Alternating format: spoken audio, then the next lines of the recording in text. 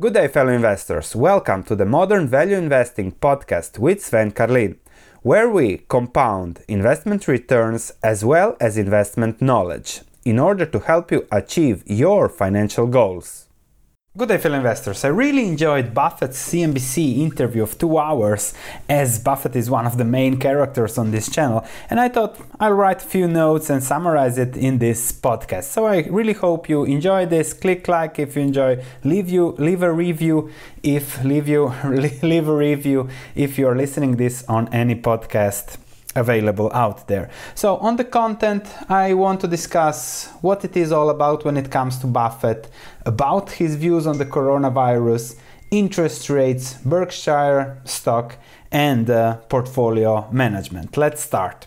So the first interesting thing is this craziness that is unfortunately probably a necessity with media. So Buffett keeps talking about long term, about where the businesses America will be in 10, 20, 30 years. And what does the news do? They keep showing these changes in prices day by day. Down is down. The Dow is down 10,000 million points this morning. This happened. This is up 2%. This is up 1%. And it's crazy how during the whole 2 hours, it's up to you what you are focused on, but unfortunately I feel that many are really focused on these changes in stock prices, changes in oil prices, changes in whatever exactly doesn't matter according to Buffett. So let's start immediately going into the content, how investing is about businesses, about investing in businesses, forgetting about the markets, and simply allowing for compounding. As would Buffett say, we get rich on the earnings and the new earnings from the retained earnings. So when a company, and Buffett owns companies that reinvest those earnings at a 20% return on equity, on tangible equity, and that's how he gets rich. That's how the compounding is allowed, and that's all what you have to do. Invest, reinvest earnings, allow for compounding at the highest possible return on equity rates. Now, on markets, it's very simple. You can't predict the market, and you certainly can't predict the market by reading the daily newspaper. The only question you have to ask yourself before buying something is, are you making an intelligent purchase in relation to your financial goals, I would add. So you look at something, okay, what is the price earnings ratio? What is the growth? What is the moat? What is the likelihood that this business will still be there in 10, 15 years? Will it be bigger? Does it have retained earnings to reinvest? And then you think, okay, am I making an intelligent purchase for myself? That's all you have to ask yourself when it comes to investing. Now we see so much panic, but in the last 10 years it has all been about stocks going up, growth, chasing whatever was the hot stock at the moment. But when it comes to investing, whether you are making an intelligent purchase or not depends on the price in relation to what is offered. So as Buffett always says, discount the current and future earnings to the present day, and then you see according to your discount rate, what is the price, whether something is undervalued or overvalued. Whether something is undervalued or overvalued depends on you. On bonds versus stocks, very simple, 2% treasury with fixed earnings, while stocks will always keep growing their earnings because that's the nature of businesses. They can increase prices alongside inflation, something that the treasury can't do. And on the markets, trouble is always coming, but buy stocks if you get enough for your money. That's again related to price. On the coronavirus, it makes no difference to his investments. 80% invested he is. News are mostly bad all the time. In 10 years, the economy will be better than it is now. On Apple, his biggest position, it really suffered due to the coronavirus up till Monday, but now I see a rebound, especially as I'm filming this.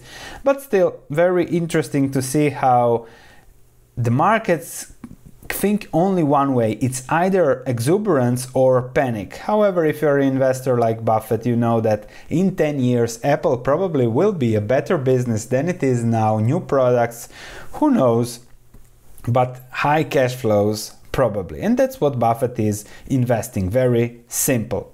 He has no idea how businesses will be affected over the next 6 months, year, but 10, 20 years from now, businesses will be doing great. On the question whether supply chain issues will be detrimental to the economy, he simply again responds long term. Where will it be all in 10 years? He discussed it with Bill Gates. He's bullish on the long-term outlook for prevention. So now could be the chance to get businesses cheaper. So we might see a lot of panic, but it's likely that later, longer term, we will learn how to deal with this, as humanity has always learned how to deal with issues. That's one of the best things about humans. We are resourceful and we find a way to get out of trouble. Sometimes we make it our own, but that's a different story.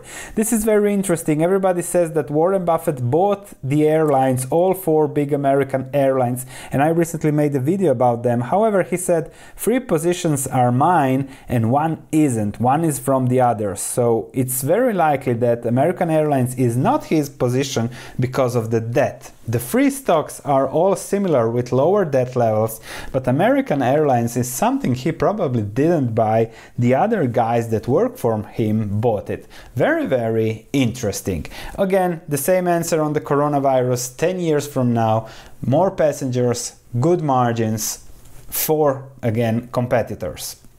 On zero interest rates and banks, don't go for the yield. Learn to live with 1% is his message. So more risk taking place to chase yield, which is stupid, and that's bad for savers and pension funds, but good for the government. On the long term, it's hard to believe again another 10 years from now to still have negative interest rates.